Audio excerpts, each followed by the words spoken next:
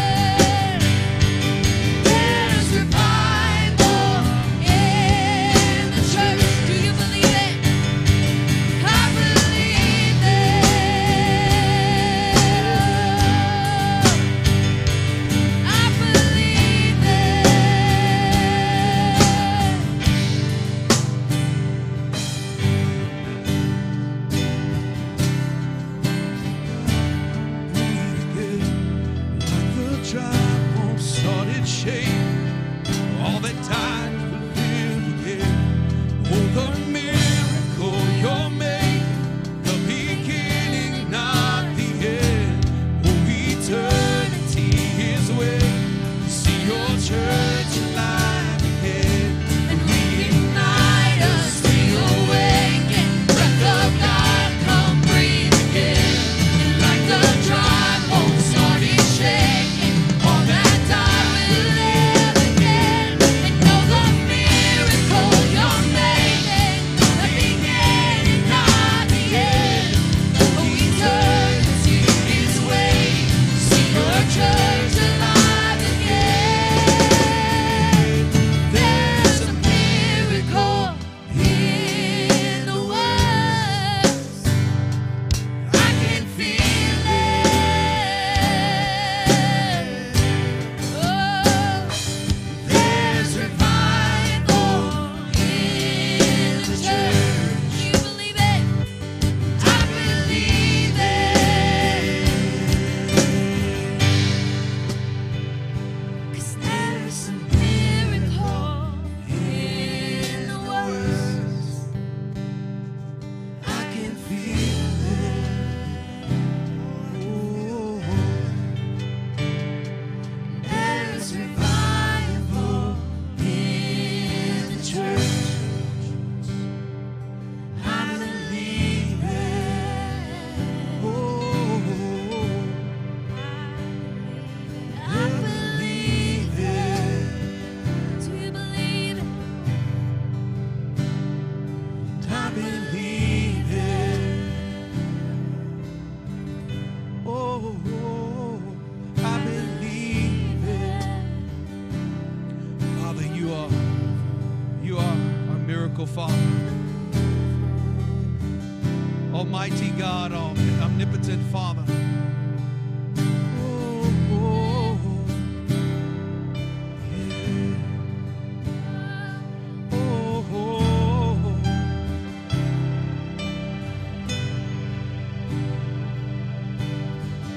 is a consuming fire. Our God is an all-consuming fire. Our God is an all-consuming fire. God is an all-consuming fire. Yes, our God is an all-consuming fire. Our God is an all-consuming fire. Yes, He is, Lord. Our God is an all-consuming fire. Oh, God is an all-consuming fire. Holy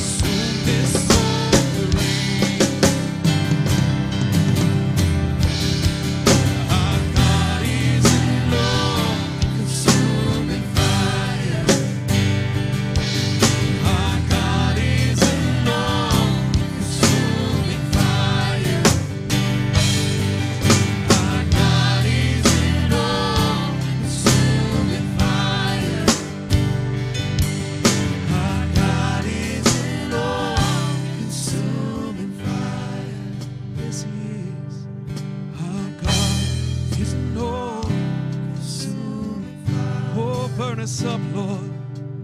Our God is an all-consuming fire. All that is not pure and holy, burn it up. God is an all-consuming fire. All that's left is pure and holy, Lord. God is an all-consuming fire. We put ourselves on the altar, Lord. God is an all-consuming fire. Father, let us be the fuel for your fire. Our God is an all-consuming fire. Holy, you are holy. Yeah. You are holy. Who is like you? There's no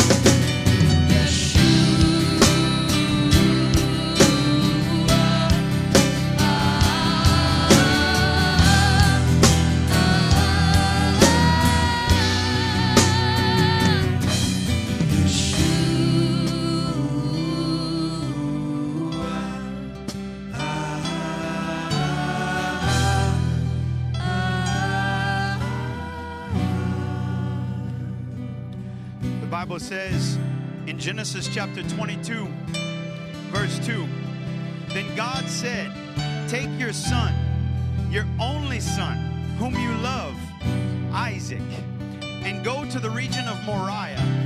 Sacrifice him there as a burnt offering on the mountain that I will show you. It doesn't matter how much context you have. At first glance, that verse of scripture will make anybody gasp. Would God really demand costly worship? But you know, the worship that God demands costs us something. Jesus echoed by saying, if any man wants to be my disciple, let him deny himself, take up his cross, and follow me. The image of a man carrying a cross was a walking dead man. He was dead. The worship that God desires is costly. The worship that God is pleased with is costly.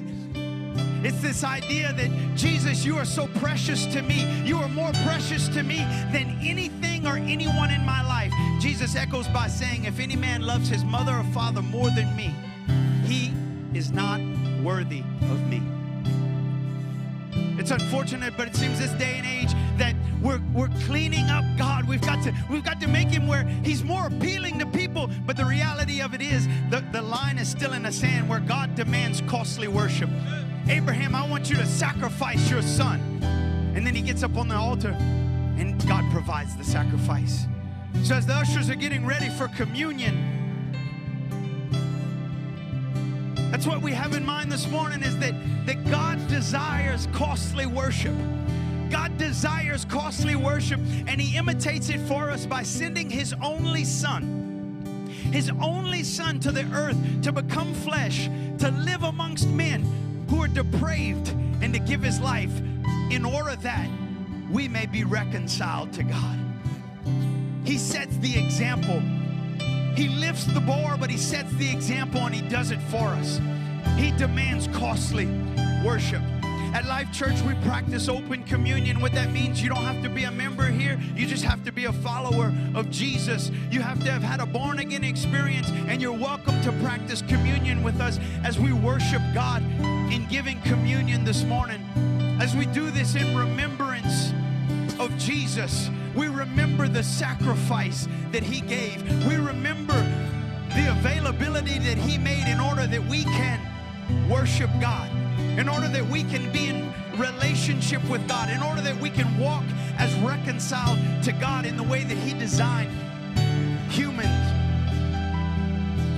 Father, we thank you for this morning. We thank you for this time and the worship that we desire. We desire to give costly worship. We don't want to be swept away by emotion, God, but we desire to give costly worship. We desire to live a life that is pleasing to you, a life that is sacrificed to you. Let us deny ourselves. Let us give costly worship this morning. The Bible says in Luke chapter 22, verse 14, when the hour came, Jesus and his apostles reclined at the table. And he said to them, I have eagerly desired to eat this Passover with you before I suffer. Before I suffer. For I tell you, I will not eat again until it finds fulfillment in the kingdom of God. And then Jesus, he took the bread, he gave thanks, and he broke it. And he gave it to them, saying, this is my body, which is given for you. Do this in remembrance of me. Costly worship. Jesus gave his body as a sacrifice that we can be reconciled to God. Father, thank you that you made a way. Thank you that Jesus paid the price, that we can give costly worship, that we can sacrifice and deny ourselves. And we take this time this morning as we remember. We remember and we reflect, and we ask you to forgive us, God. We ask you to forgive us for selfishness. We ask you to forgive us to making this thing about us. The Bible is not about us. It's about you, God, and we ask you to forgive us. Let's take the bread together.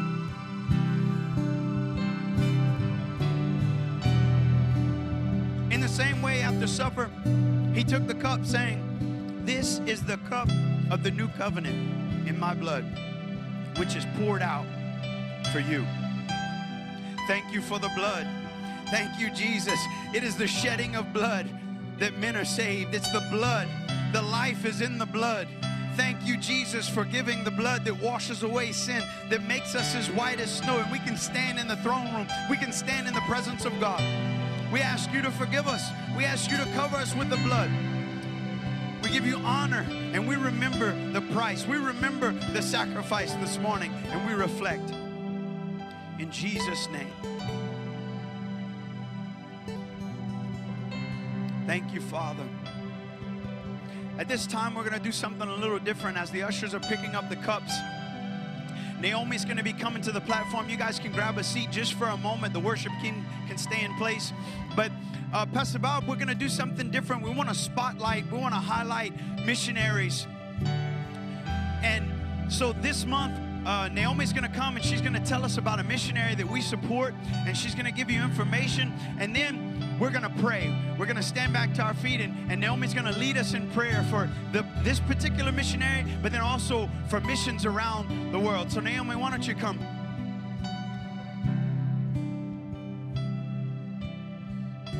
Good morning. So a couple weeks ago, Pastor Bob approached me and said that God had laid something on his heart, which was to emphasize our missionaries and the ones that we give to and we support every month.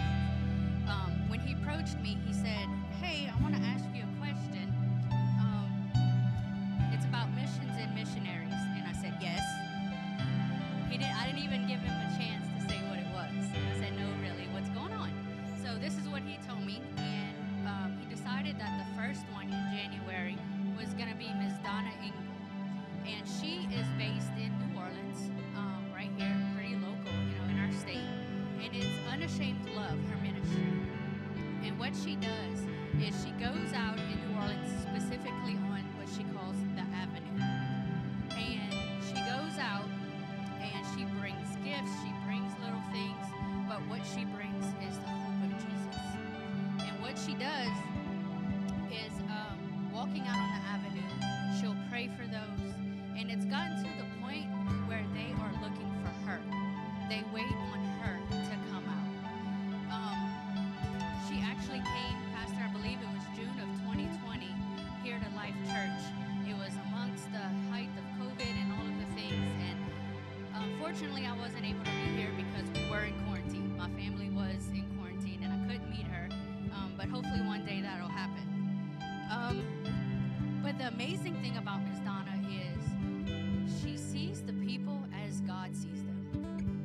So much so that when she walks in and she reaches and she talks to this person, she will completely change their name.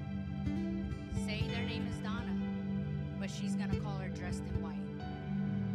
Say this guy comes up and he is just depressed, feeling overwhelmed. She's going to rename him Overcomer. There are others like marked by God, washed clean, significant one. And she remembers their names because she will also say, I ran into dressed in white. So I just thought that was such an amazing thing, because a lot of times we see people as we see people, but not how God sees them. Yes, they may be homeless. Yes, they may be doing things they shouldn't be doing. But that's not how she sees them. She sees them with love. She is on Facebook, so if you want to read in detail her testimonies and all of the things that she's doing, you can go and follow her. It's Unashamed Love. She also has a team too, so we're going to pray. If you want to stand to your feet, we're going to pray for her and her team, and then we're also going to pray for other missionaries. So, dear Lord, we just thank you that you are faithful. Lord, we thank you that you partner with us. You partner with humans when you don't have to. You can do all of these things on your own, but you call us to help. And we just thank you for Miss Donna and her yes. We thank you for her obedience over and over and over again, Lord. We just thank you that she does not tire, Lord, that you are going to strengthen her, that you are going to stay with her, that you are going to provide for her, not only financially, but within every area that she needs. We just thank you that you are sending people to help her. Right now, she has added 2 more new team members to her. Lord, I just thank you that you just supply and you give. Lord, I just thank you for the team that she has. Lord, I just ask you to continue to give divine appointments. There have been plenty, all her testimonies, she knows without a doubt that that was a divine appointment, that you sent that person to her and her team. Lord, I just thank you that you're going to continue to do those, because it is all for the souls to be brought to your kingdom, Lord. More for your kingdom. Thank you, Lord, that you are providing, you're equipping, you're strengthening her each and every day. Lord, I just thank you and I praise your name. Lord, I just pray right now for all of the other missionaries that Life Church supports and all of those around the world. I know that you can do the same for all of them, Lord. Provide, give them strength, give them boldness, Lord. Let them be able to just continue to do your work, continue to be able to say yes to whatever it is that you need them to do. We ask this in Jesus' name. Hallelujah. Why don't you give the Lord a hand clap of praise this morning? Thank you. You can be seated. As you're seated, tell somebody hello. Thank you, worship team. Tell them hello. Greet them in the name of the Lord this morning.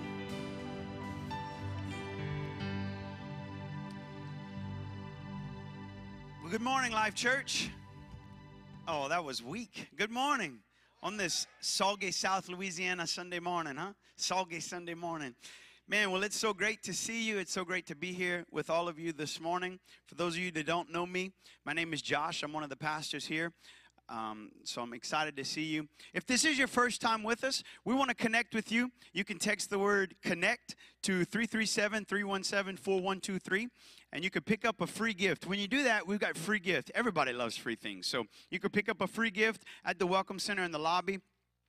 And for our regular attendees, listen, we still haven't gotten everybody, or at least 80%. We're looking for maybe 80% of our regular attendees to text the word welcome or connect. We had it backwards, but that's okay. We'll get through it. Text the word connect, because listen, we're about to go into our fast, our 2-week fast, and this is the way we're going to keep you updated. We have not been sending annoying texts. We've kept our word. We don't annoy you with our text and frequent, but man, we are going to send out the prayer points. We're going to send out updates on what's going on during the fast. I'm going to tell you a little bit more about the fast that we're going to start on the 15th. But if you're a regular attendee, you can also text the word connect to that same number. And we're going to keep you up to date on what's going on, specifically through the fast. We're going to use that as a platform of, hey, this is what we're praying for today. This is what we're believing for. And, man, I know that mountains will move in this fast. And so speaking of prayer, you can text the word pray to that same number, and we'll be standing with you. And what a great opportunity as the church is going on a church-wide corporate fast that we could pass along these prayer requests to be standing. People have been texting that over the last week, the prayer request. And man, we respond and we're standing in prayer, and we have seen God do powerful things. Amen. Hey, listen, I do want to bring you up to speed that January 15th, that is next Sunday. So it's a week from today, we start our church-wide fast. And you know, last year we kind of like, hey man, it'd be great for you to join us. But as a church, as leaders, we're calling you to a fast. We're challenging you. If you've never fasted before, it would be a great time to start. Maybe if you say this is a weak area in my life, well, it's a great time to flex those muscles and to strengthen. So at the Welcome Center, the table in the lobby, we've got material that talks about fasting, it tells you how to fast, gives you some examples, some good ways on what to fast, on what that would look like. And then also, as a church, we've put together a calendar of the things that we're going to be standing on each day, and we've also got a list of prayer points that we're asking you to partner with us. Because, man, we have shifted, and God has been doing powerful things in prayer, and I believe that this year, mountains will move. Oh, come on, somebody. That was a great place to say amen. That, man, when you fast, fasting is powerful. When you fast, it does amazing things in you as a person, but it also moves God in order that Him to move mountains. So, and then on the 20th, January 20th, which is a week into the fast, we're going to do a worship and prayer night. So it's going to be great. It's going to be an awesome time. Also, I want to announce that on the 15th, that same day, immediately following service upstairs, there's going to be a LIT meeting, L-I-T. So that is the Leaders in Training crew. That's the children's ministry. They have a leaders crew. And so that meeting is going to be an informational meeting where you can find out more about that, find out how your kid can be a part of it. It's going to be great. Hey, it's going to be great. Look at somebody and say it's going to be great. You guys, the better you participate, the quicker we'll get through this. I'm only kidding. Man, this year is going to be great. I have high expectations. And I'm not one of those like, hey, when the year changes, it's just another day. I get that. But I've seen what God's been doing in our church. I really have. And I really believe that as we go deeper in prayer, as we go deeper in fasting, God's going to build our spiritual DNA. He's going to grow us as a church spiritually. Not necessarily, I'm not concerned about numerically as much as God is going to make us a strong church spiritually where we can see principalities fall. Come on, somebody. We can see mountains move because we know how to pray. Hey, 2 Corinthians 9, verse 6 through 8, it says, each of you should give what you have decided in your heart, not reluctantly or under compulsion, for God loves a cheerful giver. Hey, we've given you 4 opportunities where you can partner with the Lord in giving. We've got boxes on the back wall. We've got a feature on our website where you can give. We've also can give on our text platform, and then you can give in our app as well. So I want you guys to be afforded every opportunity to partner with the Lord in giving. Amen? Hey, how many of you ready for the word this morning? All right.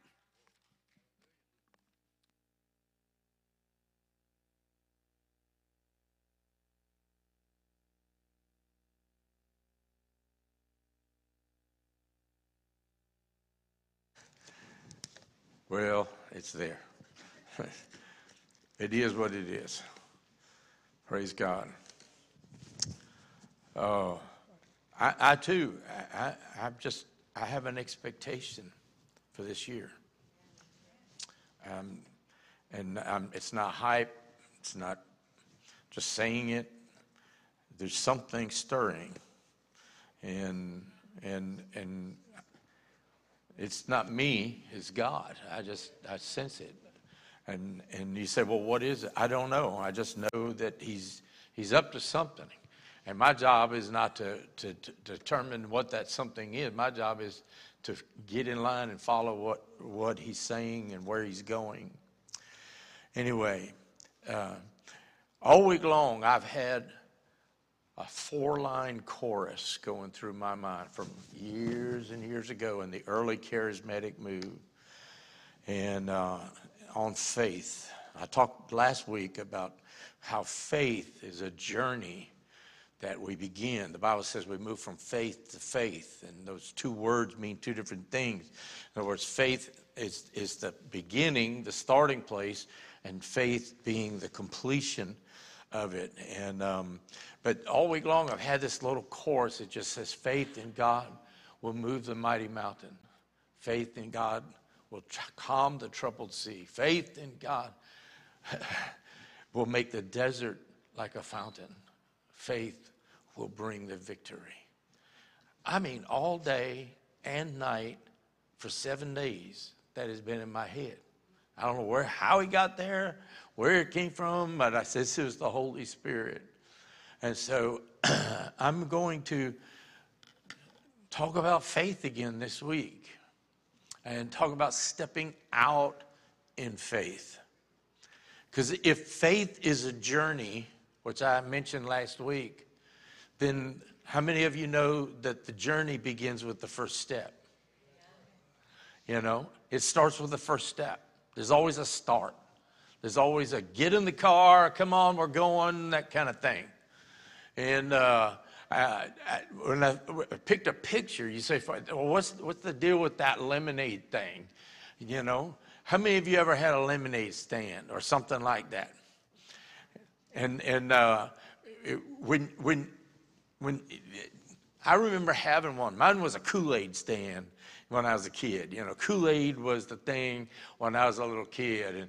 But I found out in the summertime that if you put twice as much sugar in the Kool-Aid, and then we didn't have ice machines and stuff growing up. We had those old ice cube trays. Anybody know what I'm talking about? I mean, the old metal ones where you had to pull on them, you know, and bang on it, you know, on the counter to get them loose. But I found out if you put double the sugar in the Kool-Aid and not quite as much water and put it in ice cube trays, you made the best popsicles. And I found out that you could make more money selling that on a street corner, because every other kid on the street had a Kool-Aid stand or a lemonade stand. I said, but I'm going to stand out. And I had me a popsicle stand.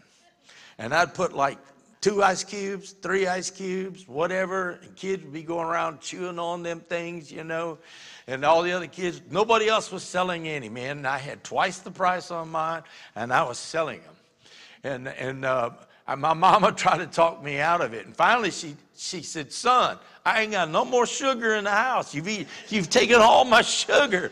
And I said, but look at all the money I'm making. She, you know, in my mind, I was making money. In her mind, she said, and I'm going broke, you know, and all my sugar's gone. But I thought about it because, you know, when a child comes to you and goes, oh, I got this great idea. I'm going to set me up a lemonade stand. I'm going to set up whatever, you know. They know for a fact it's going to work. They're not dissuaded. You could try and talk them out of it.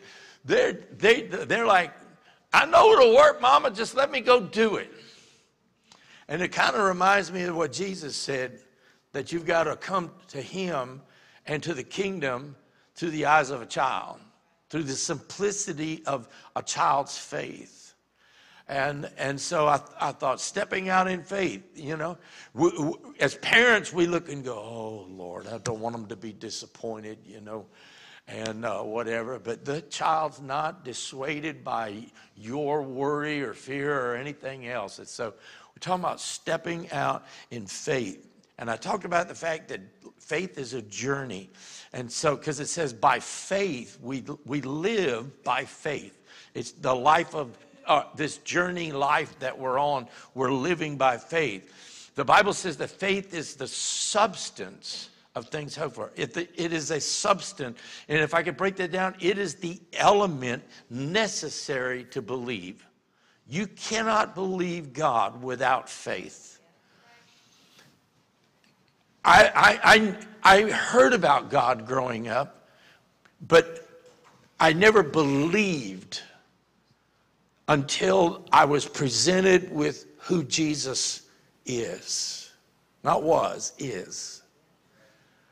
And something sparked in me, and I know it was faith, because the Bible says that without faith, you can't believe it. You can't receive it. It's a measure. It's that seed of faith that came alive, that caused me to believe. And so it's from that moment that I believe that there's this element of faith that begins to grow as we begin to walk in it, okay? And so if we have to walk in it, there's that step. There's that taking the first step. And I thought, this is the first of a new year. This would be the time to make a change. This would be the time to talk about starting, to make a change, to take the first step, whatever, how it is. And immediately there's people who think, nope. In fact, I got an email from somebody who said, resolutions are for, their word was suckers. And they said, because everybody that'll make a resolution will fail. And I said, well, boy, they're starting off full of negativity about that, you know. And I know a lot of people, they say, well, I've heard all these messages before about starting over, fresh start, this, that, and everything, but they've all failed. I've tried it, and I can't do it, and all of those kinds of things. Well, I found a scripture that I think will encourage you. And it says, Psalms 145:14, look what it says. The Lord helps the fallen and lifts those bent beneath their loads. How many of you that describes you today? Come on, be honest. You're carrying a load. Or you're beat down.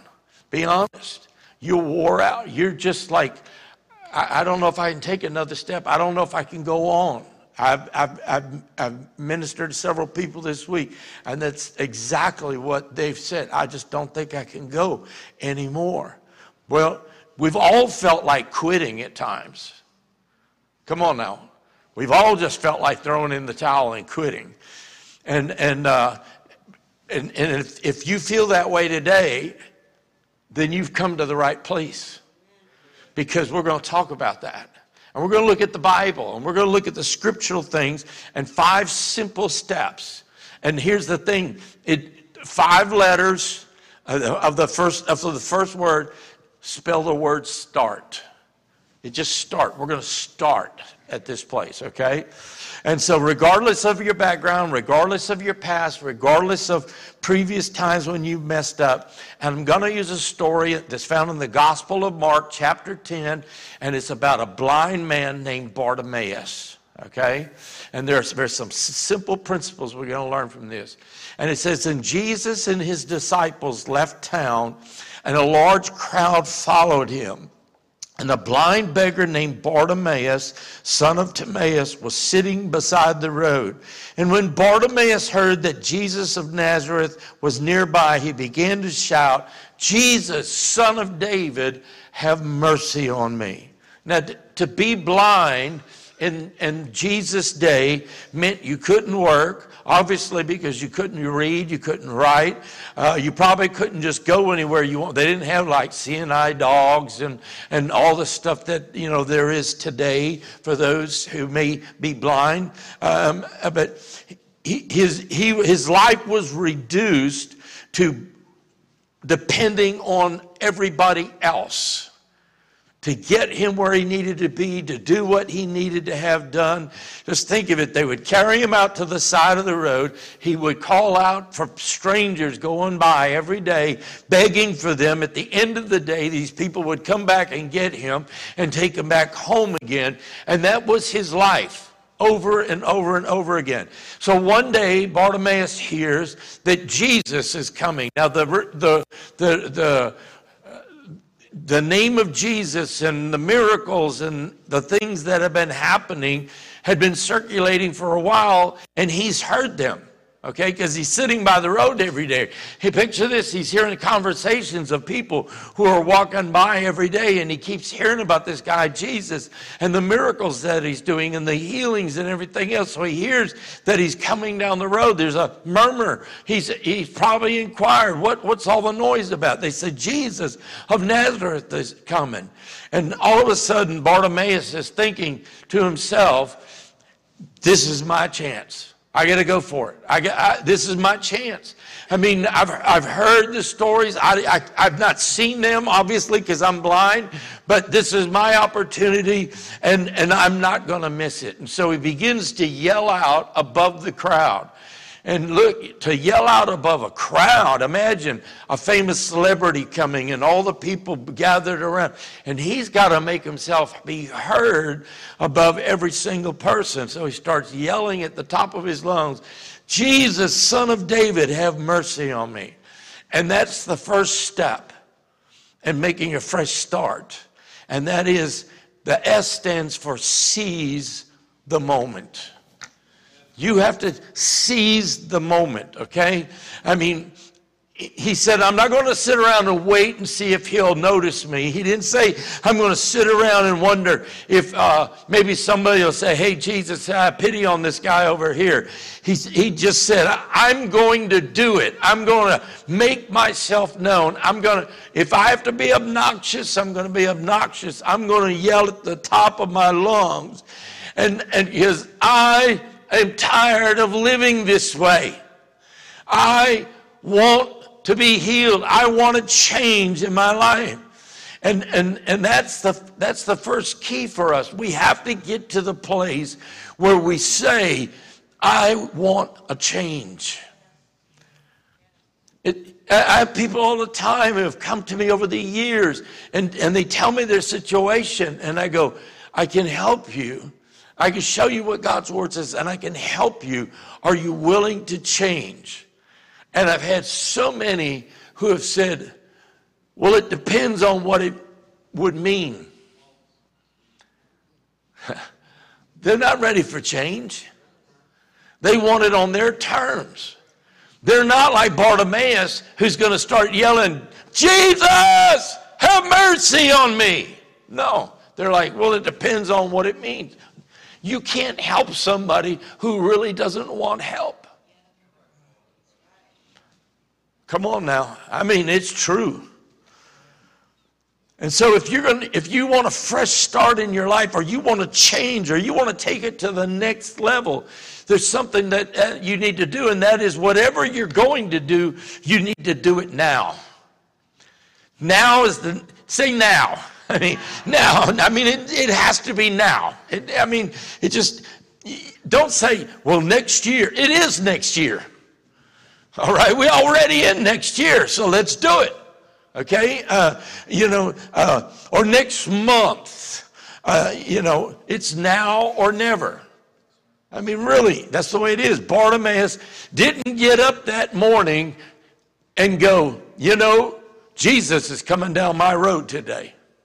He had no clue Jesus was coming that way. But when he found out that Jesus was coming, he said, this day is going to be the day that changes my destiny. This is going to be the day, because I am not going to just sit here and wait and see what might happen. Okay? He had to seize the moment. And all around us, there are opportunities every single day for a fresh start. And there's one word that keeps us usually from doing it, and it's the word procrastination. Procrastination. I remember years ago, I came across this poem, and I liked it. I don't know if you will, but it says, I spent a fortune on a trampoline, a stationary bike, and a rowing machine, complete with gadgets to read my pulse and gadgets to prove my progress results, and others to show the miles I've charted, but they left off the gadget to get me started. Yeah. I mean, right now, every time you turn around, they're selling something online, this is the time, buy this expensive bike, exercise bike, or this meal program, or join the gym. I remember years ago, when I was a part of a place that I used to play racquetball like 5 times a week. And every year around January, you couldn't find a parking place, because everybody had joined that health club, right? And the owner told me, he said, wait 3 weeks. You'll have no trouble finding parking places. He said, because they start off like out of the gate. In 3 weeks, they just quit. He said, you'll have plenty of room. And he was right. 3 or 4 weeks later, man, you can just pull up almost any time of the day. Hey, we'd call down there and say, hey, is there a court open? Yeah, which one you want? There was no problem, because people they would put off stuff. They would procrastinate. Procrastination is a strange phenomenon. And what I mean by that is people think that if they put something off, it'll make their life easier. And the opposite is actually true, because the more we put it off, the more stress it creates. Come on now. How many of you were like me in school, and you had term papers, and you waited till the night before to do it? And we said, to justify it, we said, I work better under stress. I work better under pressure. No, you lie. You just procrastinate. You just say, I'm going to get around to it, right? And that's the way it is. I mean, we know what we should be doing. We know we have to do it. There's some of you, you've already begun preparing for your taxes. And some of you won't even remember till April 15th. I mean, you don't remember, you just put it off. And then you go, but I can file an extension. But if you owe money, you're going to pay a penalty. But we put that off too. I mean, we just put it out of our minds. We know the benefit of doing things right. We know the benefit of doing it at that time. But we keep saying, I'll do that later. I'll do that later. It's the mañana syndrome. You know, mañana, tomorrow, you know. Not Madonna syndrome, mañana. You know. And we say things like, I'll do it tomorrow. I can put that off. Someday, I'm going to do that. Or one of these days, I'll get around to it. I'm aiming to. Or my favorite one is, I'm fixing to. I'm fixing to. I have people, I've kidded my kids about that for a year. They say, I'm fixing to do it. I'm fixing. I'm like, what are you fixing? I'm fixing to do it. You fixing? What does that mean, you fixing? In other words, I'm getting ready to go and do it. Come on now, you know what I'm talking about. The Bible warns us about presuming that we even have a tomorrow to put it off to. Because none of us are guaranteed a tomorrow. Whatever you're going to do, you better do it now. Job, chapter 9, verse 25 says, my days go quickly, more quickly than a runner. They sprint away. In fact, the older you get, the faster the days run. Come on now. Some of you know what I'm talking about. When you're young, man, you think you got all the time in the world. And all of a sudden, at some point, boy, you're like, boy, the days are getting shorter. You know, no, you're just on the downside, you know, and you're running a little bit faster.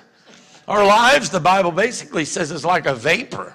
It's a blip on the radar screen. Proverbs 27:1 says, don't boast about tomorrow, for you don't know what a day will bring forth.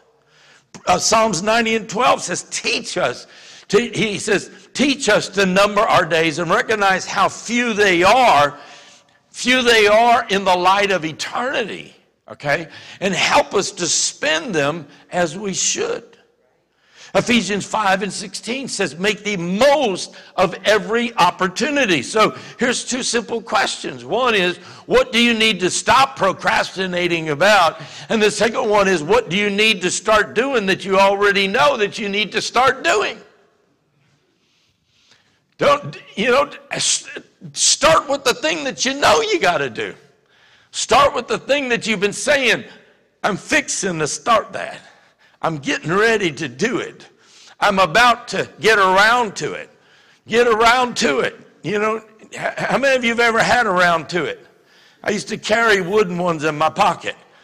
You ever had one? And it would be round, and it would say to it on there. And people would say, I'm getting ready to get around to it. And you'd hand it to them. They go, what's this? I said, around to it. What? And it said, to it. I said, and it's round. Go ahead, get started. I used to buy them by the hundreds every year. I gave them away for years and years and years. I finally said, that's just, I know I'm giving them away to people who just throw it away or give it to somebody else. They're not getting around to it. The only thing they're getting around to is giving away their around to it. I think God brought some of you here this morning to hear me say that God was saying, stop making excuses. Get on with it. Start living, doing what you know you need to do. Give your life to God if you haven't done that already. Or start living for Him. Because look, when the day is gone, the day is gone. There ain't no Groundhog Day. You know, you don't get to live the same day over and over and over and over again. It's gone forever. So the first letter in starting over, fresh start, is S. The second one is T, and it stands for tame your fear. Because if you're going to make a fresh start in faith, and you've got to tame or face your fears. I've been telling, I don't know how many people this week that I've been praying with and ministering to you. Face your fears. Go at it head on. Because fear is the unknown thing that the enemy wants to try and throw on our face. We get a doctor report that we don't know anything about. And immediately fear wants to come. That happened to me last week. I got a phone call on a Monday from the heart place here in town, and they go, Mr. Robert, we need to make you a CAT scan for your heart immediately. I'm like, why? What happened that I don't know about, you know? And they said, well, it's in your records. 3 months ago, we did a CAT scan, and they found a cyst on your heart. I said, they did? He said, yeah. And it was in the thing that in 90 days you had to have another CAT scan. We've got to do this now. And I'm like, okay, when's now? And they said, like the day after tomorrow. I said, okay. So I planned it, you know, so put it on my calendar and everything. And immediately, here comes the enemy. A cyst on your heart. What is that?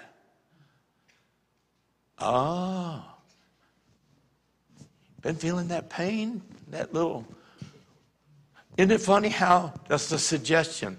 All of a sudden you're like, you know, I have been feeling a little... That's fear. Torment, that's right, brother. That's exactly what it is. It is a spirit. For God has not given us the spirit of fear, but of power and love and a sound mind. That means a disciplined mind. That means the moment that thought comes in, you know what I did? I said, devil, you're a liar. I said, I'm not listening to that. I'm not giving in to that.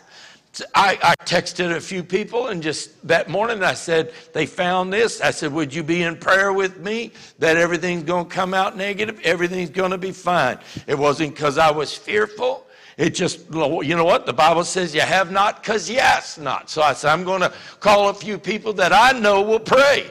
Can I tell you, you can text that to 100 people and ask for prayer. They'll all go, I'm praying for you. And 3 of them might pray for you, and the rest are just passing it on to other people. So I'm kind of selective about who I ask to pray, you know. And people wrote back and said, well, have you heard it? Well, I said, no, you're not going to hear anything probably for a week. They got to, you know, take it, then they got to read it, then someone's got to dictate it, then they got to type it up, and then they got to send it to the doctor's office, and then the doctor's got to see it. I said it'd probably be a week. 2 days later, I got the report. They called me. I said, Mr. Robert, this is so-and-so's office. And I went, uh-oh, here it come again. I said, no, fear, you have no place in this place right here. The blood of Jesus covers every one of my thoughts. I said, yes, ma'am. She says, well, I just wanted to call you. We've already got your results. I said, yes, ma'am. And she said, and the doctor said, it's very satisfactory. She said, there's no problem here. And he said, he wants to just follow up in a year again. He said, but we just thought we'd call you and let you know. I said, thank you very much. And I hung up the phone, and I said, devil, that's the end of that. You see, it doesn't matter how many years you've been serving God, following God, what fear is ready. It's ready to pounce. It wants to find a way. Fear wants to control. It has a way of paralyzing our potential.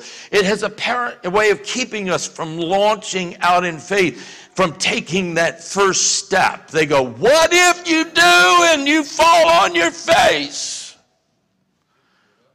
You know, I mean, fear is the opposite of faith. It is the antithesis of faith. It's the polar dimensional opposite, okay? Here's what you need to understand, and that is this, that faith and fear work in the spirit realm. And they both work to produce results in a person's life. But the forces and the results are opposite. Hear me what I'm saying. Faith is a spiritual force. It's a belief system. And fear is the same thing. But they're polar opposite of each other. What do I mean? Faith is constructive. Fear is destructive.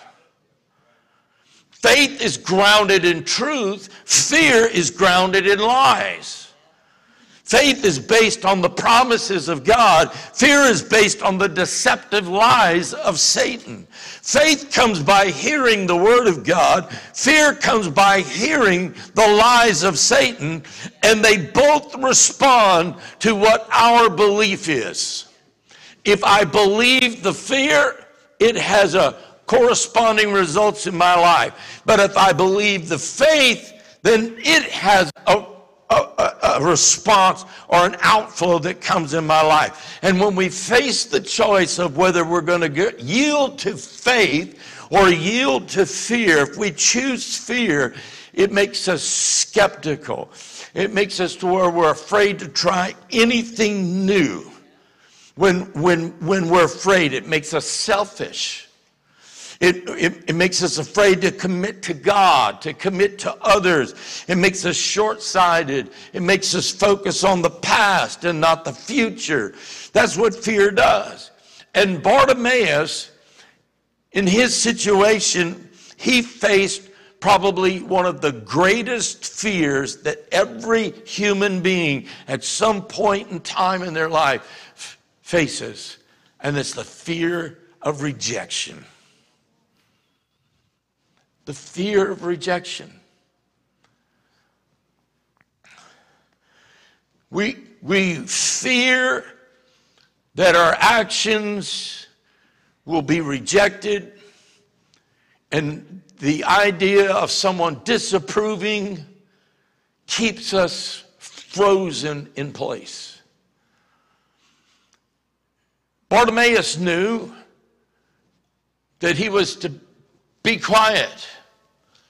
He was out there trying to get people to give to him. The way to get people to give to you is not to antagonize people.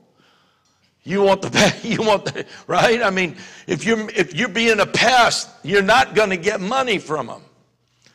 He knew that the people would look down on him, and the Bible says that, and when he yelled out, he says, but look what happened. The more he yelled out, it says, many of the people scolded him and told him to be quiet.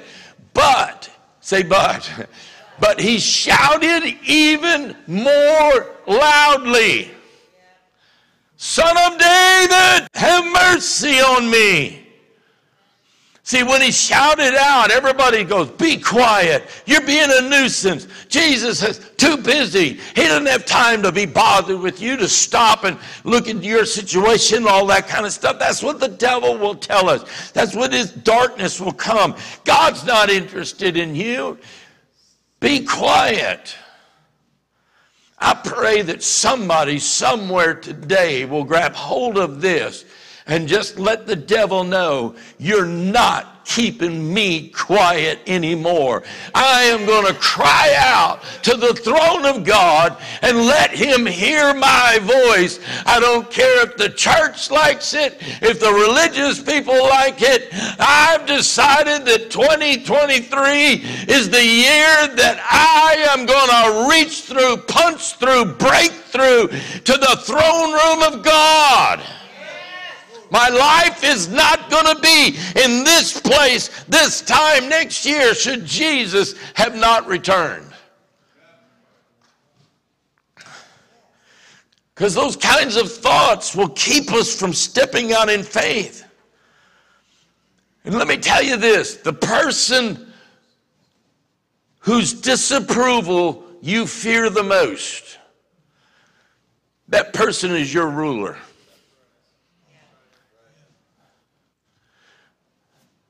See, they brought Peter and John before the religious people and said, we command you to stop preaching in the name of this Jesus.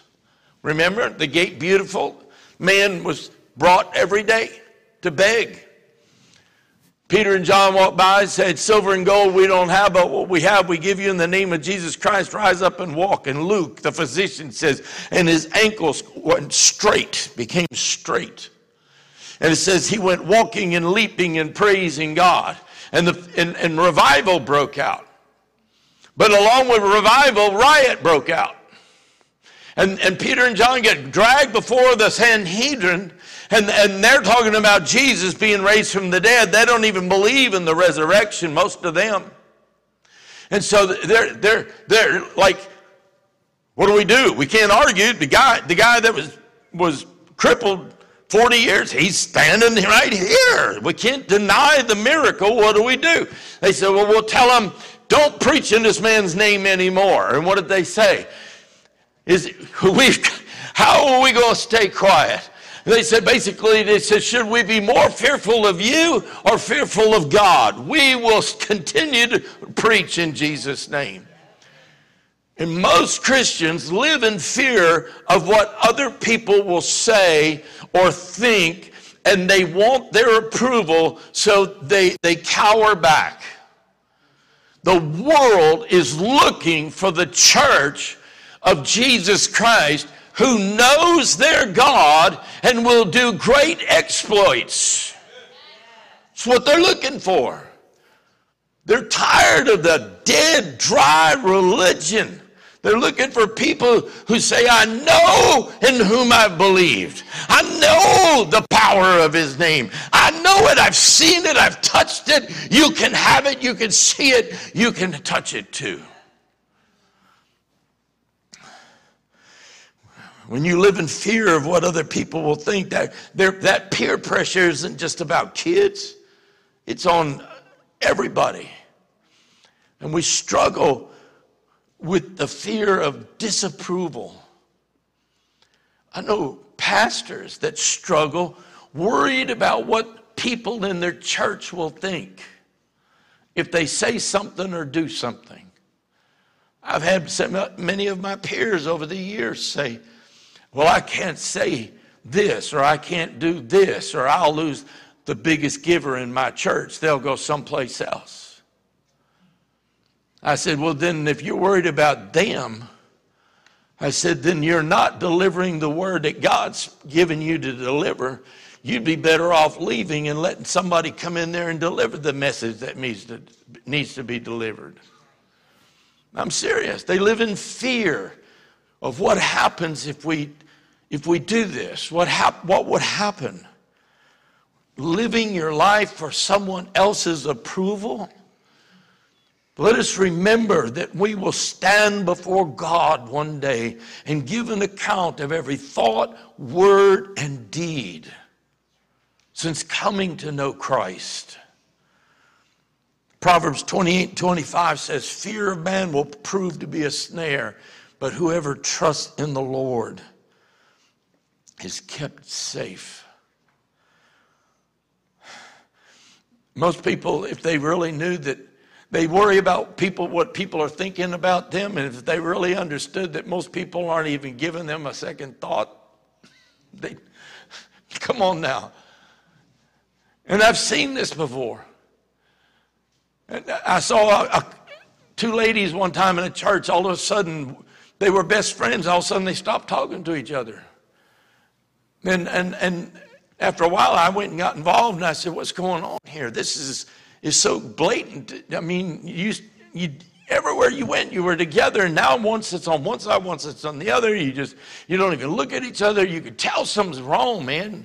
It just doesn't feel good, you know? And she said, well, I know she's thinking this about me. I said, how do you know? I can feel it. I said, you're not even a mind reader. You're a body feeler, you know, an emotion feeler. How does that work? So I went to the other lady. I said, why are you upset with her? She said, because she quit talking to me. She says, she quit talking to you because you were saying this about her. She said, I never said anything. I said, so the two of you are sitting apart, a wedge driven between you. It's impacting not only your walk with God and your walk with each other, it's impacting the church as a whole. I said, you're letting this thing divide and conquer and defeat you. I said, this is crazy. Don't live for God. Live for God. The third thing is in the word start is the word A, and that's announce your faith. I'm going to go quicker here. But I'm saying go public with it. Announce your goal. Declare your intention. Let it be known the change you want to make in your life, what you're asking God to do. You say, why? Because you need to announce it, because secret faith is shallow faith. Secret faith is shallow faith. Mark 10:51 says, Jesus asked him, speaking of Bartimaeus, what do you want me to do for you? And the blind man answered, Teacher, I want to see. He said, I want to see. I want my sight. I want to be healed. Notice that he didn't say, whatever you would want in your name. Whatever you think would be best for me. Jesus asked him, what do you want me to do? Why would Jesus do that? Why would he do that? Why would he walk over to a blind beggar and go, what is it that you want? Isn't it obvious what he would want? He doesn't want to be a beggar, and he wants to see. But he asked him, what is it you want me to do? Why does he do that? He did it for Bartimaeus' sake. Why was it? What do you mean? Because he was allowing Bartimaeus to make public his declaration of what he wanted God to do for him, what he wanted Jesus to do. You don't ask a guy to heal you unless you believe and unless you have the faith that he can do it. Come on now. He would have said, whatever you think is best. No, he said, I want to be healed. I want to see. I want to see. His response was, I believe you are who you say you are, the Son of God. His response said, I believe you have the power to change me, to heal me. And his response was, I believe that you can change me. You can. I think the church sometimes is sitting on the edge of almost believing.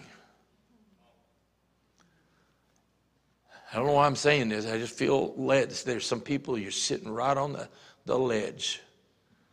In your mind, you said, I know he can, but you're going, if he wants to. You're just teetering on the edge. You're right there. Oh, Jesus. I feel a Holy Ghost on that right now. I just feel it. Bartimaeus said, I want to see. He said that because he knew that Jesus could do it. He can do it. He knew it. And he was not going to let that moment pass him by. And I believe with all my heart that Jesus is asking some of you today the same question. What is it you want me to do for you? Now, I said this with a little trepidation because there's too much teaching out there that God just sits up there and he's our throw me something, Mr. kind of God. In other words, that I'm owed this kind of thing. But when in reverence we come to him, he said, ask. Ask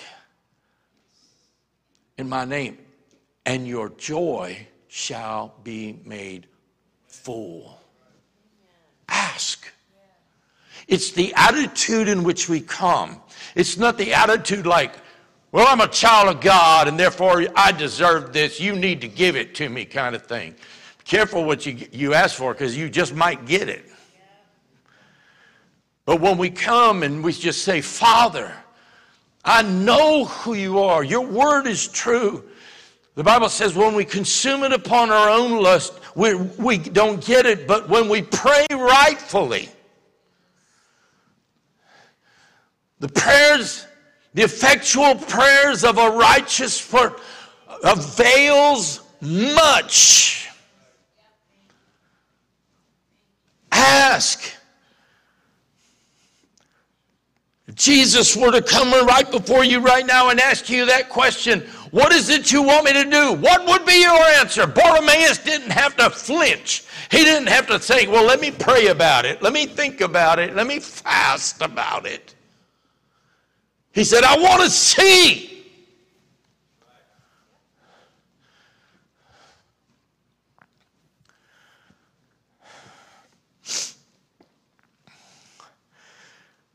The first step,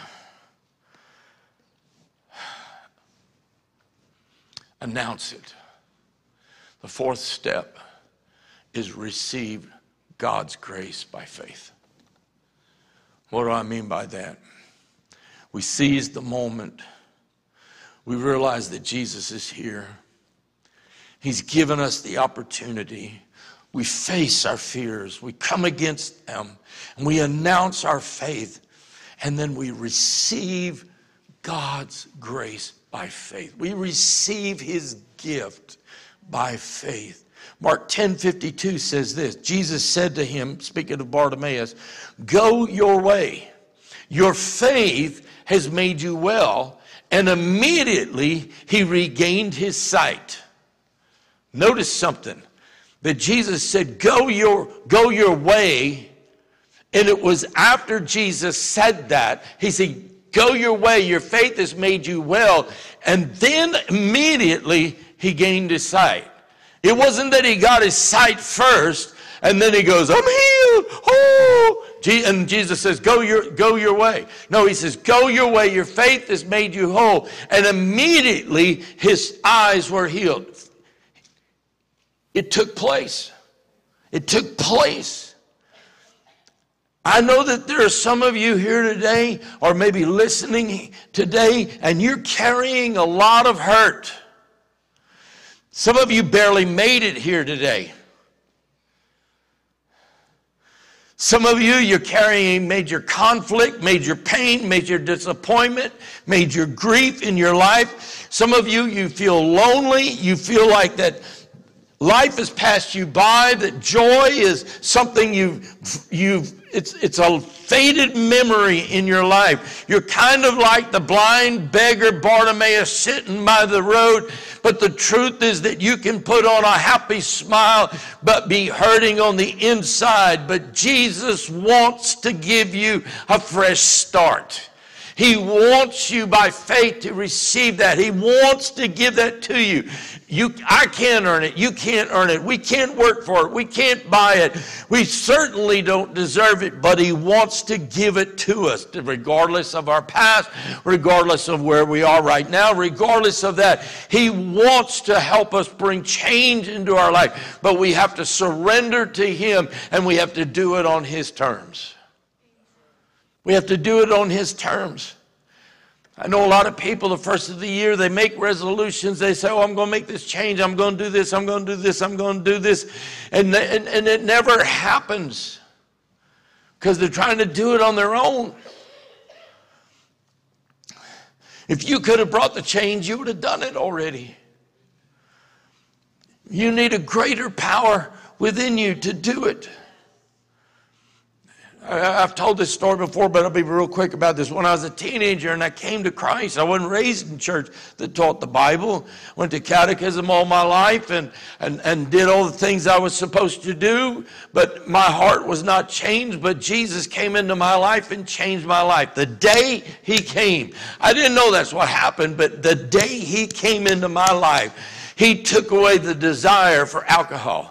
He took away the desire for drugs. He took away the desire for pornography. He took away the desire for using profanity. He took away every single one of those things in my life. Swept me clean. I would tell people I felt like that when I woke up the next morning, God had taken a spiritual Brillo pad and scrubbed me out from the inside. That's the way I felt. But the one thing that still had me was smoking. But I decided on my own I was going to stop that habit.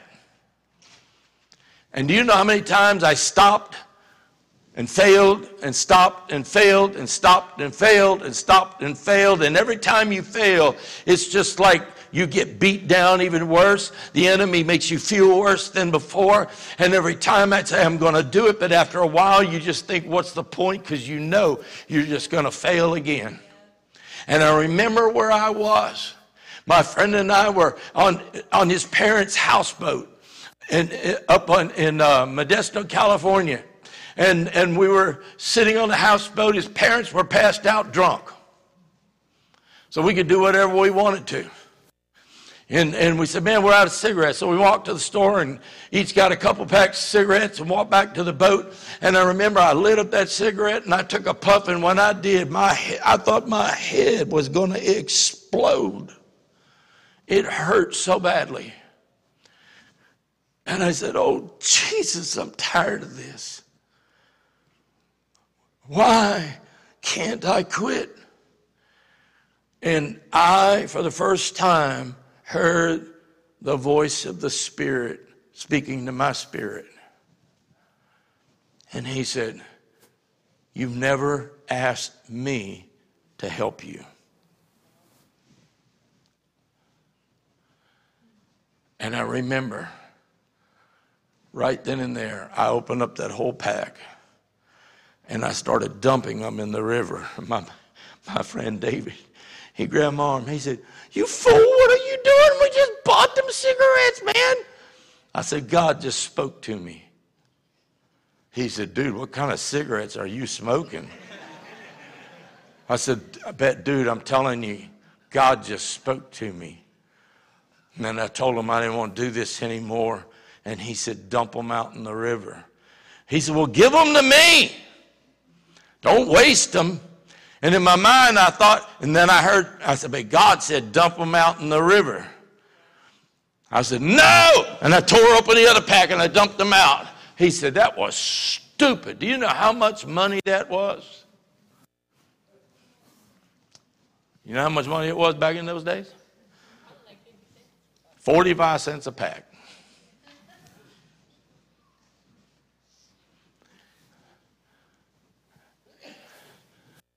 And I said, Jesus, take this away.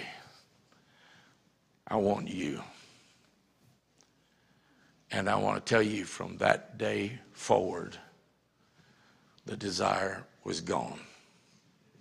And the Spirit of God spoke to this young teenage boy and said, go get your calendar and begin to put an X through every day that you don't smoke.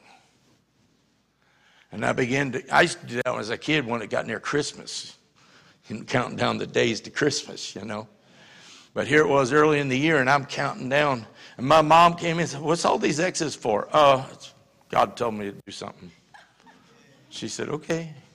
And I'm marking them X's down. A month went by, 2 months went by, 3 months went by. About the third month and a half, one morning I woke up with the shakes. Anybody know what I'm talking about? And the desire, I thought, I need a puff. And God said, go look at that calendar and count the X's. And I started counting. 1 page, 2 page, 3 page. He said, 1 puff wipes them all out. I said, God, I want you. And I took out my marker and put an X right through that day. And God delivered me. See, how desperate are you? You got to ask for God's help. If you think you can do it, then you're God.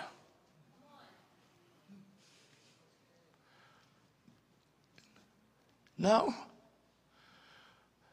And the church today for too long has thought themselves of God, that they're God.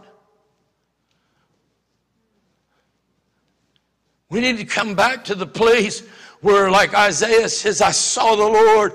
He was high and lifted up, and his glory filled the temple. And I said, woe is me, I am an unclean man with unclean lips, living among an unclean people. And let the fire of God be touched upon our lives, that God could change us. But how desperate are we for that? How much do we want it? We need to realize that spiritual blindness is far worse than physical blindness. And then the last thing is take the next step. Take the step of faith. Take whatever it is. I don't know what it is for you. Every single person in this room, there's a next step, but it's different for every single one of us. Because we're all at different stages, at different places, at different things in our walk. But I don't know what it is, but God wants you to take it. But you have to take it by faith. You have to take it in faith, knowing that if God is calling you, God will see you through. You say, but I don't know how it'll work out. That's why it's faith. You know, you've got to trust him.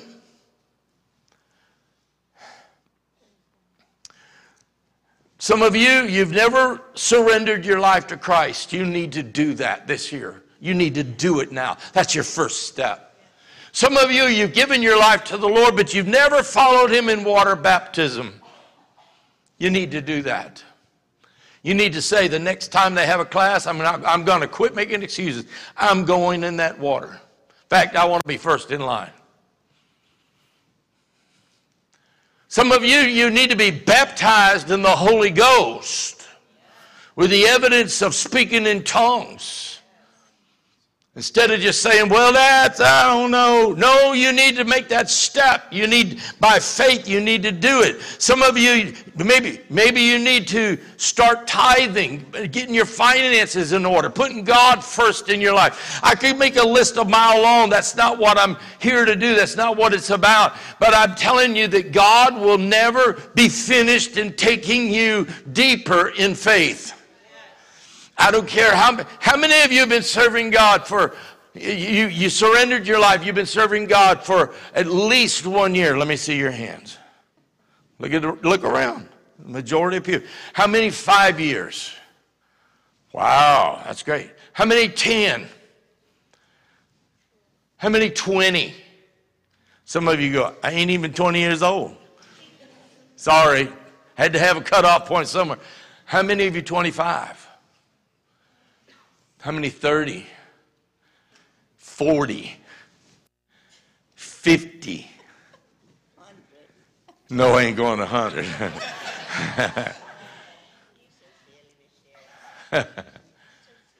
You know what my point is? There's some of us, we've been following Jesus for over 50 years. And he's not done taking us deeper. See, I told God when he first talked to me about leaving where I was and coming to this church, I said, Lord, I'm too old for that. I'm getting too old for this start over stuff. I like it where we're at, Lord God. Things are really good where they are. He said, too old, huh? He said, how old was Joshua when they went into the promised land? How old was, I said, I don't want to talk about that. He said, if you say you're too old, then what you're saying is, I've arrived. And I said, Lord, I haven't arrived. He said, then take the next step. Are you going to trust me? Are you going to trust me? And I'm telling you, some of you are there. God's been dealing with you about some things. He's been dealing with you about some things. And you know it. You're going to keep putting it off, or are you going to say, this is the year? In fact, let's change that. Are you going to put it off, or are you going to say, this is the day? This is the day. This is the moment. God, change my life. Right now, we're going to pray. I feel the Spirit of God moving up here right now. I feel him right now.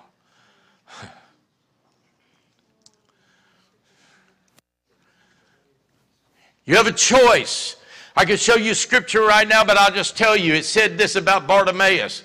In one verse it says he was sitting by the road, and after he met Jesus, it says, and he followed Jesus down the road.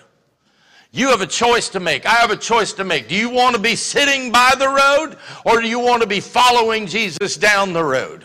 Do you want to be sitting, crying out, whining, complaining, griping about everything, or are you ready just to follow God with all your heart? Which one is going to define your life today?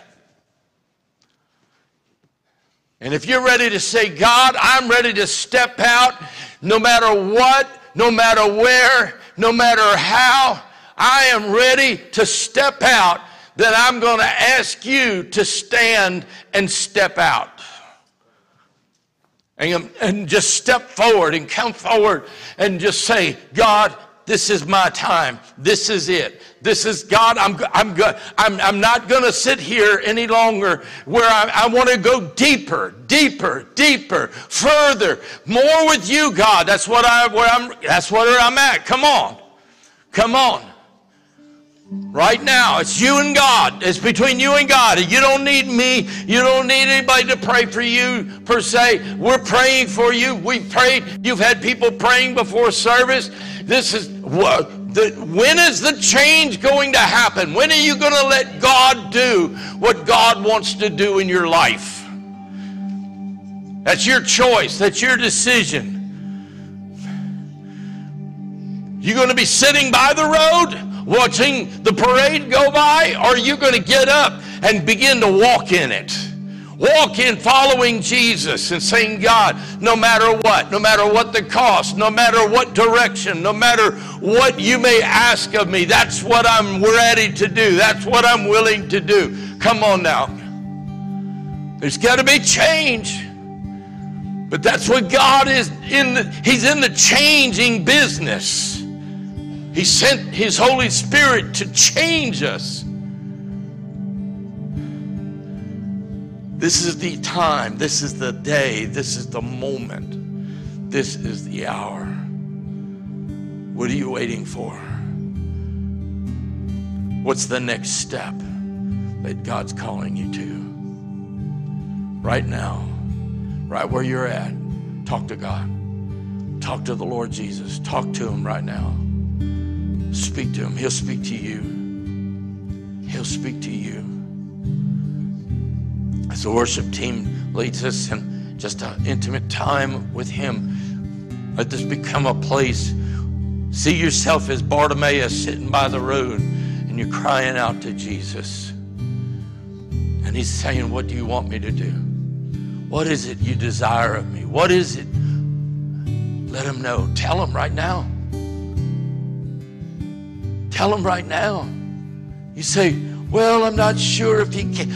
Tell Him, what do you want Him to do for you right now? And if you're here today and you've never given your life to Christ, you've never surrendered your life, then you need to come and you just need to say, Jesus, I surrender my life to you. I give you my life, everything about my life. I want to go after you, God, with all my heart. Right now, come on, right where you're at. This is a very intimate time, very personal time. It's between you and the Lord. Come on, Jesus. Holy Spirit. Yes, Lord. Our God is an all-consuming fire.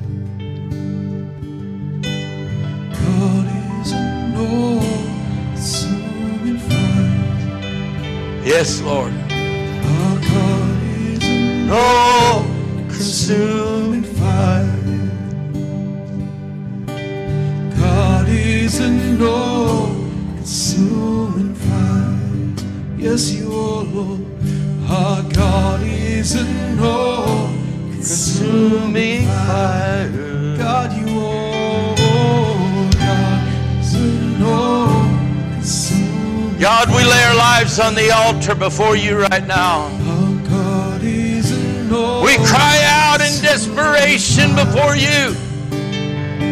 Jesus! Jesus, have mercy. Jesus, come and move in our life. Jesus, change my life. Jesus, have your way. Jesus.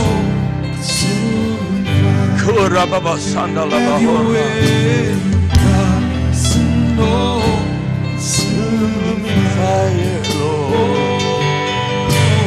God is oh, send your fire, send your fire. Lay it all on the altar. Come on, Jesus. Give it all to you. I give it all to you. Jesus. I give it all. We call out to you, oh God. To you. I give it all.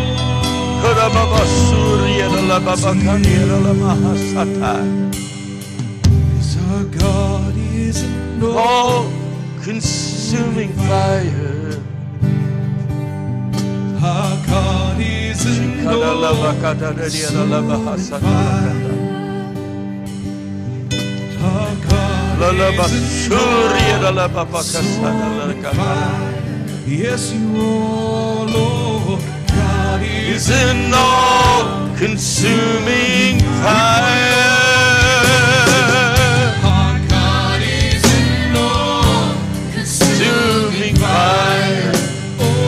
God Is an all-consuming fire. We want to Yes, Lord. for your fire. Oh, Come and burn us up. mighty God.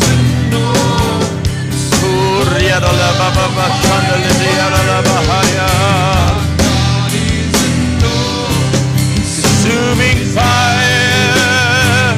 Let us be the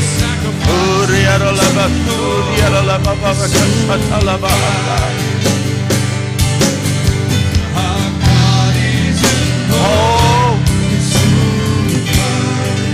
let the fire of God consume all the deadness inside of you, all that stuff that's just peripheral stuff that's just, it's like dried kindling. Let it be gone.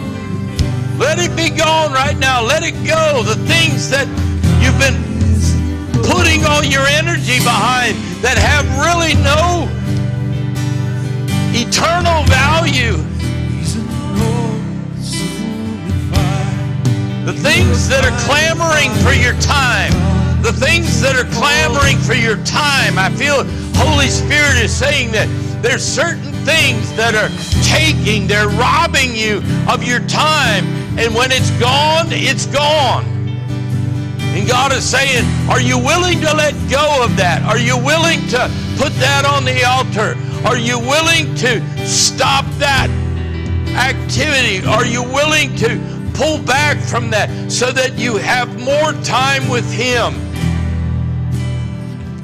Oh, yes, Lord. Yes, Feel Lord. that strongly for some of you. Time, believe me, time is the most valuable element in life. Because the minute you stop breathing, time, as you won't know it, ceases.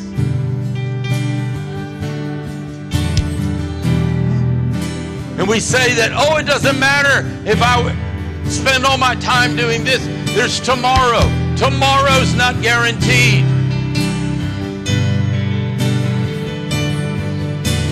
God will challenge you in the use of your time. He will.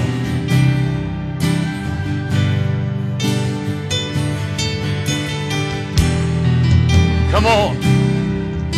Holy Spirit. Holy Spirit. I'm ready for your glory. I'm ready for a king.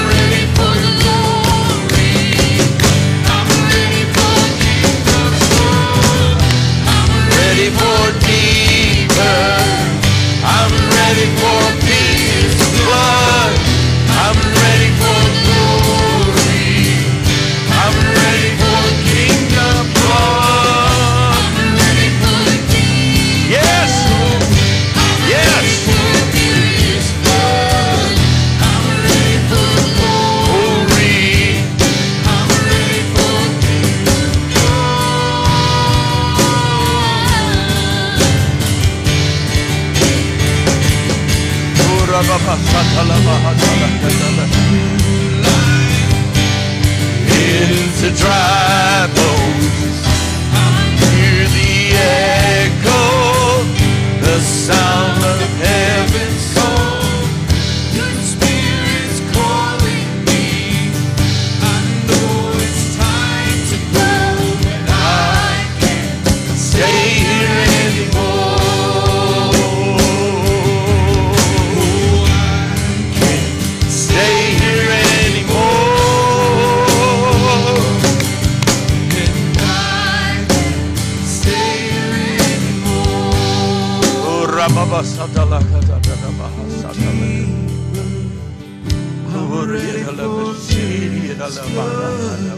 I'm ready for glory.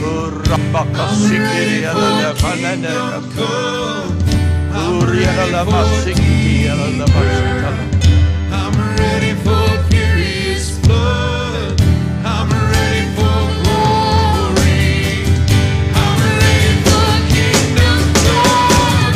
I'm ready for deeper. I'm ready for furious flood. I'm ready for glory. I'm ready for kingdom come.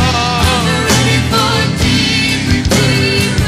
I'm ready for furious flood. I'm ready for glory.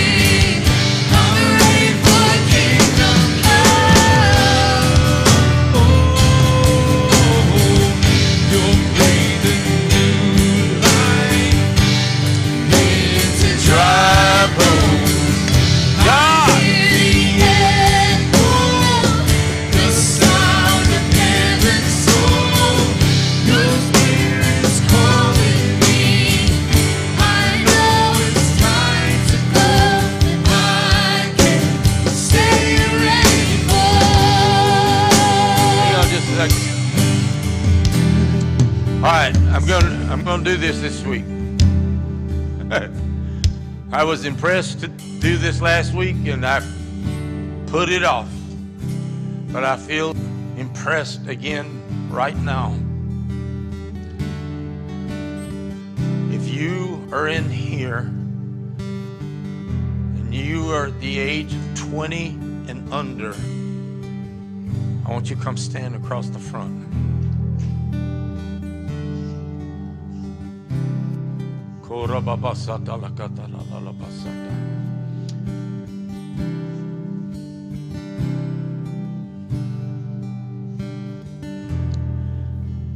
I'm torn because I think there's some upstairs that need to be down here too.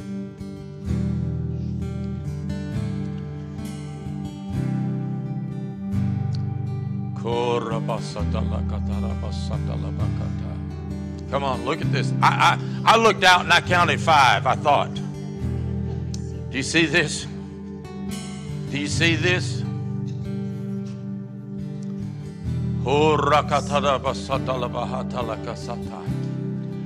You say, well, what's going on, Pastor? Just hang on.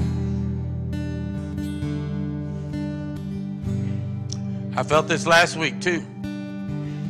And he just brought it back to remembrance just now. I was about to dismiss, and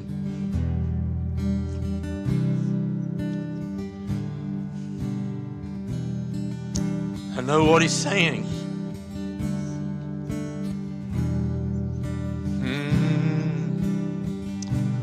My. Come on, just wait. Can we wait just a moment? Can we wait just a moment? Something's about to break. Something's about to break.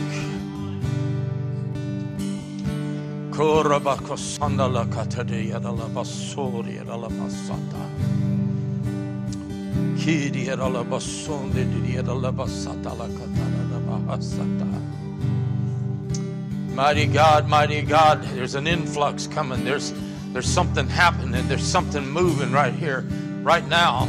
There's more coming. Come on. Come on. Come on. Come on.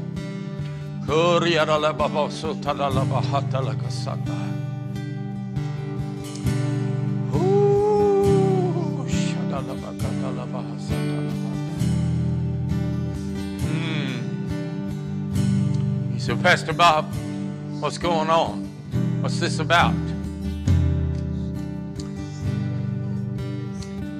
There's an anointing. There's a very unique anointing that God's releasing.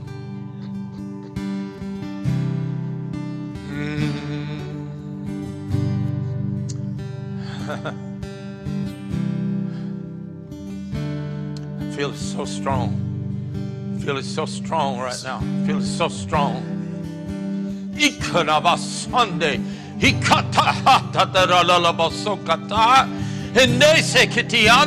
Manana nekotorapakata este kodara masi inde kosatata la bauta romba kosi karane estane bashata drokota besi nene sokotamponde parapa konde sekara la bauto mene jidai ikorande bobananika shikala bako asta kalali isundeo zotarama inde sekatiata pona Sunday kotapa forapa kotapese inde sokatapai inde sekete inde sekete eshekatapa sota ne haro kapasane inda oh kashana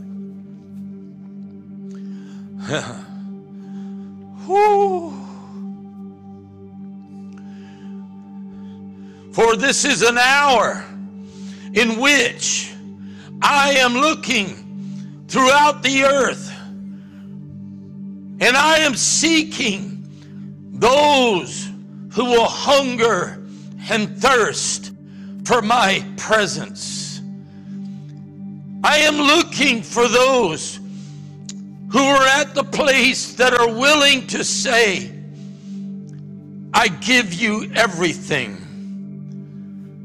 For I have great plans. I have a great movement that is already beginning to take place upon the earth. And I am looking to this generation. And I am ready to pour out an anointing upon this generation. For they shall have great influence. Great influence. For the world looks at their generation now and says they're lost, that there's no hope for them. But I am raising up a generation that will know me.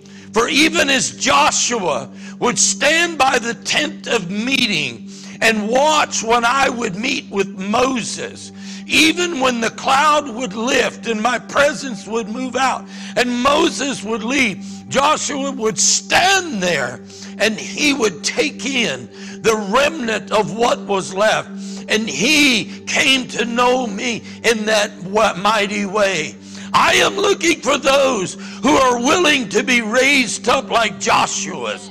Those who are willing to stand by the Moses of the hour. Those who are willing, who have paved the way, who have fought the fight, who are ready to transfer to you that call, that anointing. I see it in the spirit. I see waves upon the ocean. If you've ever seen a large wave at the tip where the water begins to roll over, it begins to turn white with foam, and it begins to roll over that white edge. And God showed me this line of people right here. He said they're just like that. He said the wave of my glory that's coming, he said they will serve as the edge, the top edge, and they will begin to usher that in. Those who surrender to me, those who are willing to let me move in their life, to ready to put it all upon the altar before me, I will use you in a mighty and powerful way. And you will be used to help usher in this last move, this great move of the harvest, this glorious, glorious outpouring of the Spirit. You say, I'm too young, I don't know enough. I'm not looking for those who have all the mental capacity of doctorates and degrees, but I'm looking for those whose hearts are enlarged for me, that I might pour myself into them, that they will wake in the middle of the night and cry out before me, who will call upon me, and I will show you things that you cannot even believe in this hour. Even now, I will show you, I will reveal to you hidden things in my word, and I will use you mightily. But I am looking for those who are willing to say, here am I, use me.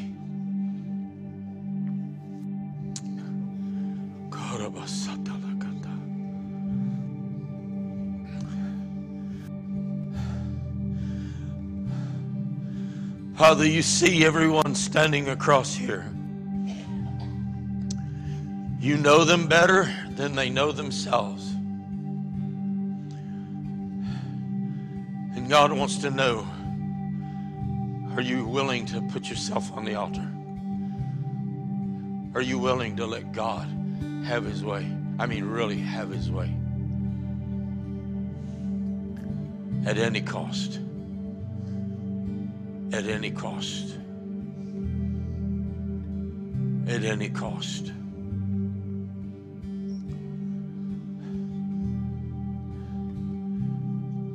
At any cost. Any cost. Any cost.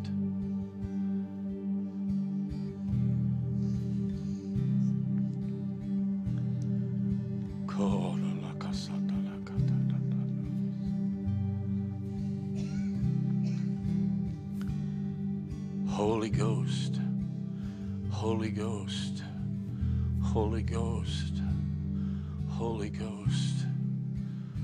He's not moved yet. He's still here. He's still here. He's still here. Holy Ghost, Holy Ghost, Holy Ghost. He said, I'll take what you give me and amplify it.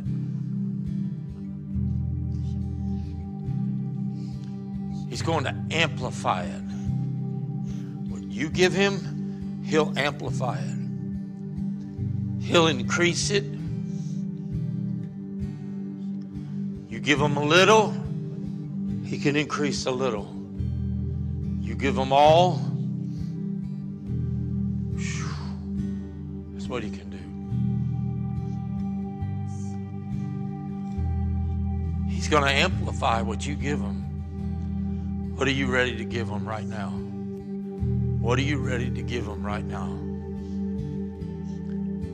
Holy Ghost. What are you ready to give him right now? What are you ready to give him right now? Tell him. Tell him. Tell him right now. Forget about me. Forget about everybody else for just a moment. What are you ready to give him right now? Tell him. Tell him. It's you and God. You and God. You and God. You and God. You and God. Give it to him. Give it to him. Give it to him. Give it to him. Holy Spirit.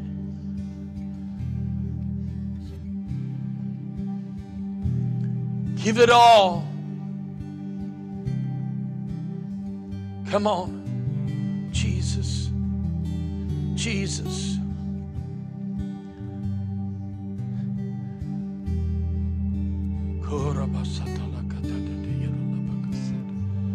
Holy Ghost, Holy Ghost, Holy Ghost, Holy Ghost.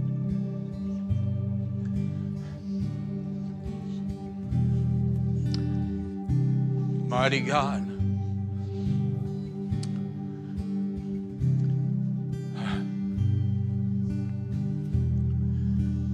Parents, if you're here and any of these belong to you, I want you to come stand behind them real quick. You said, well, they're all over the place. Pick out one or two, stretch your hand toward the other one. Doesn't matter.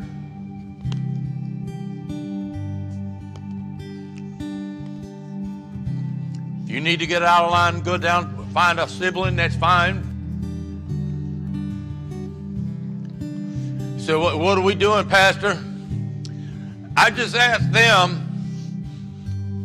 to give everything. And whatever they give, God's going to amplify it. Now I'm asking you, are you ready to release them? Are you ready to release them? Are you ready to give them to God? I mean, release them to God. Let God have his way. Are you really ready to let him do it? Then right now, put your hands on them and stretch your hand towards them, whichever. And right where you're at, you just pray. Say, God, I give you my child. I give you my daughter. I give you my son. I give them to you right now. God, use them mightily in this last day. Lord, that if possible, let my eyes see. Let my eyes see them being used mightily and powerfully, Lord God. But God, if not, let me know that the legacy that I passed on to, that God, that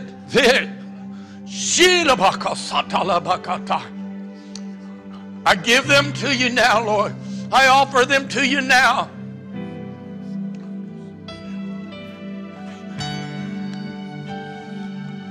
When you came in here today, you had no idea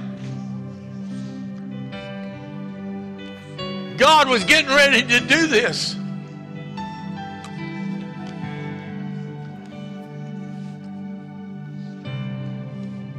God, I give them to you. I give them to you. Oh, my desire. And God, I put my desire for my child, for my children. I put them in your hands. Come on, Mom. Come on, Dad. Put them in God's hands. Let your dream, your goal, your desire for them, let them be in God's hands. He knows your child better than you. He knows what he wants to do. You've got to give them to God. Give them to God. Give them to God. Give them to God. I relinquish, Lord, whatever you call them to do. I relinquish whatever you call them to do. Father, in Jesus' name. Jesus.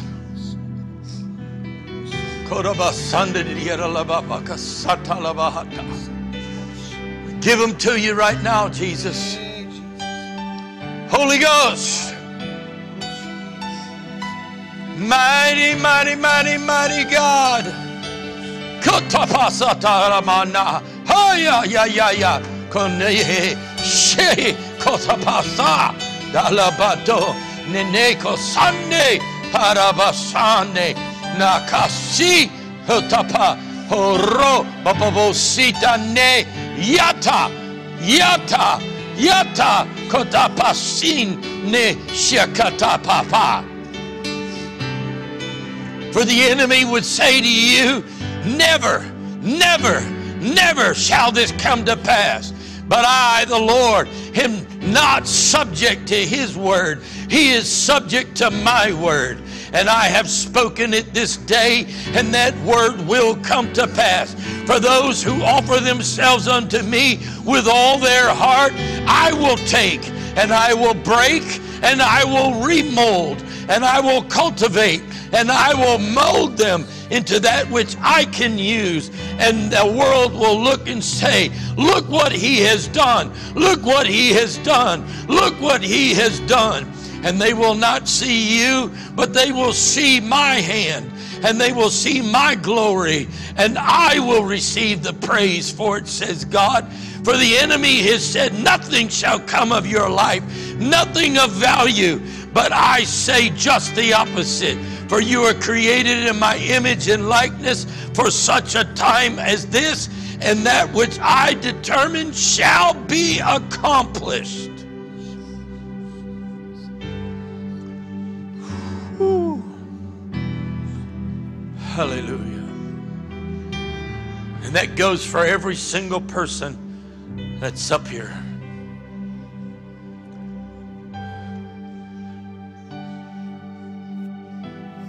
Listen to me. God doesn't make mistakes.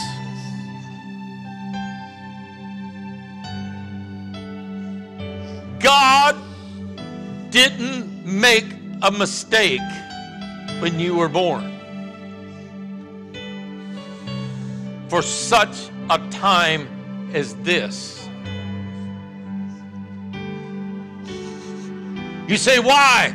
Why am I like this? Why do I respond this way? Why am I made up the way that I am? Why can't I be like others? God said, I made you and I created you for such a time as this, for a specific purpose.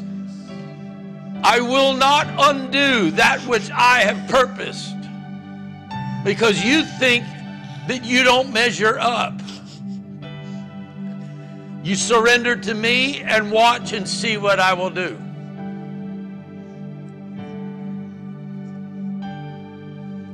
For the past is the past.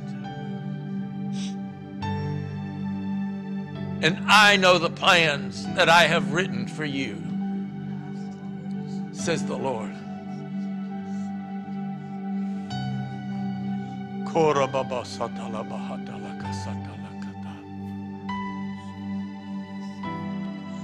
Mighty God.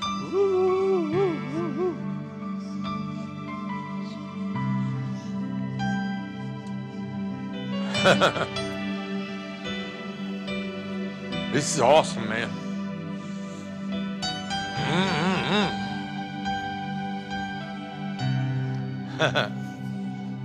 Woo, Jesus. Come on, let's just love on God right now. Jesus, we love you. Holy Spirit, we praise you. Thank you, Lord, for your goodness. Thank you, Lord, for your mercy. Thank you, Lord, for your grace. Thank you, Lord, for a love that cannot be measured.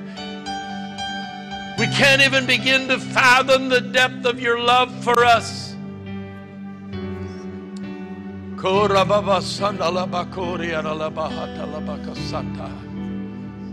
Jesus. Jesus. Jesus. Jesus.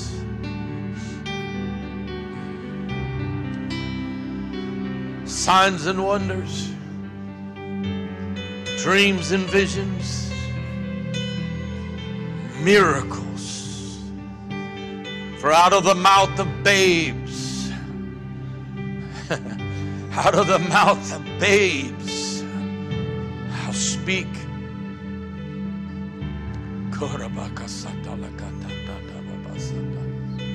Hallelujah. Hallelujah. Hallelujah. Mighty God, we praise you, Lord. We praise you, Lord.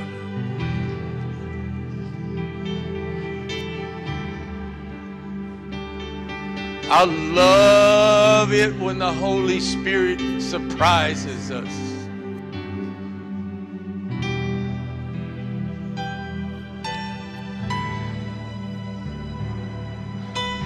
How many of you love the presence of God like this? It's just so awesome. It's so awesome. I know why God told me not to do this last week, because we didn't have this many people here last week. Nowhere near this many people. Never mind this many young people. This is a divine moment. This is a God moment. I said, this is a God moment, young people. I want you that are 20 and under, I want you to look to 2 or 3 people and just look at them and say, today was God's day for you. Come on, look at them and tell them that. Today was God's day for you. God's day for you. Tell 2 or 3 people that right now. Today was God's day for you. Did you tell 2 or 3 people? Tell somebody right now. Tell somebody right now. Today was God. Come on. Tell her right there. Tell her. Tell her. There you go. Man, this is, how hard can that be? I mean, right? Come on, right? This is God's day For me. Say it, everybody. This was God's day for me. Hallelujah. Glory to God. Father, we bless you and we praise you for your goodness. Thankfulness, Lord. Your graciousness beyond anything we deserve. Bless us as we walk from this place in the name of Jesus. Amen and amen. Now, I know it's late and I know we took a long time, but I felt like, I don't know about you, it's worth it, right? Amen. Now, if we have any volunteers that can help us pull down all this Christmas decorations for just a few minutes, that would be greatly appreciated. Lisa Markham, I think, is heading that up. So I relinquish control to her in that area. Amen.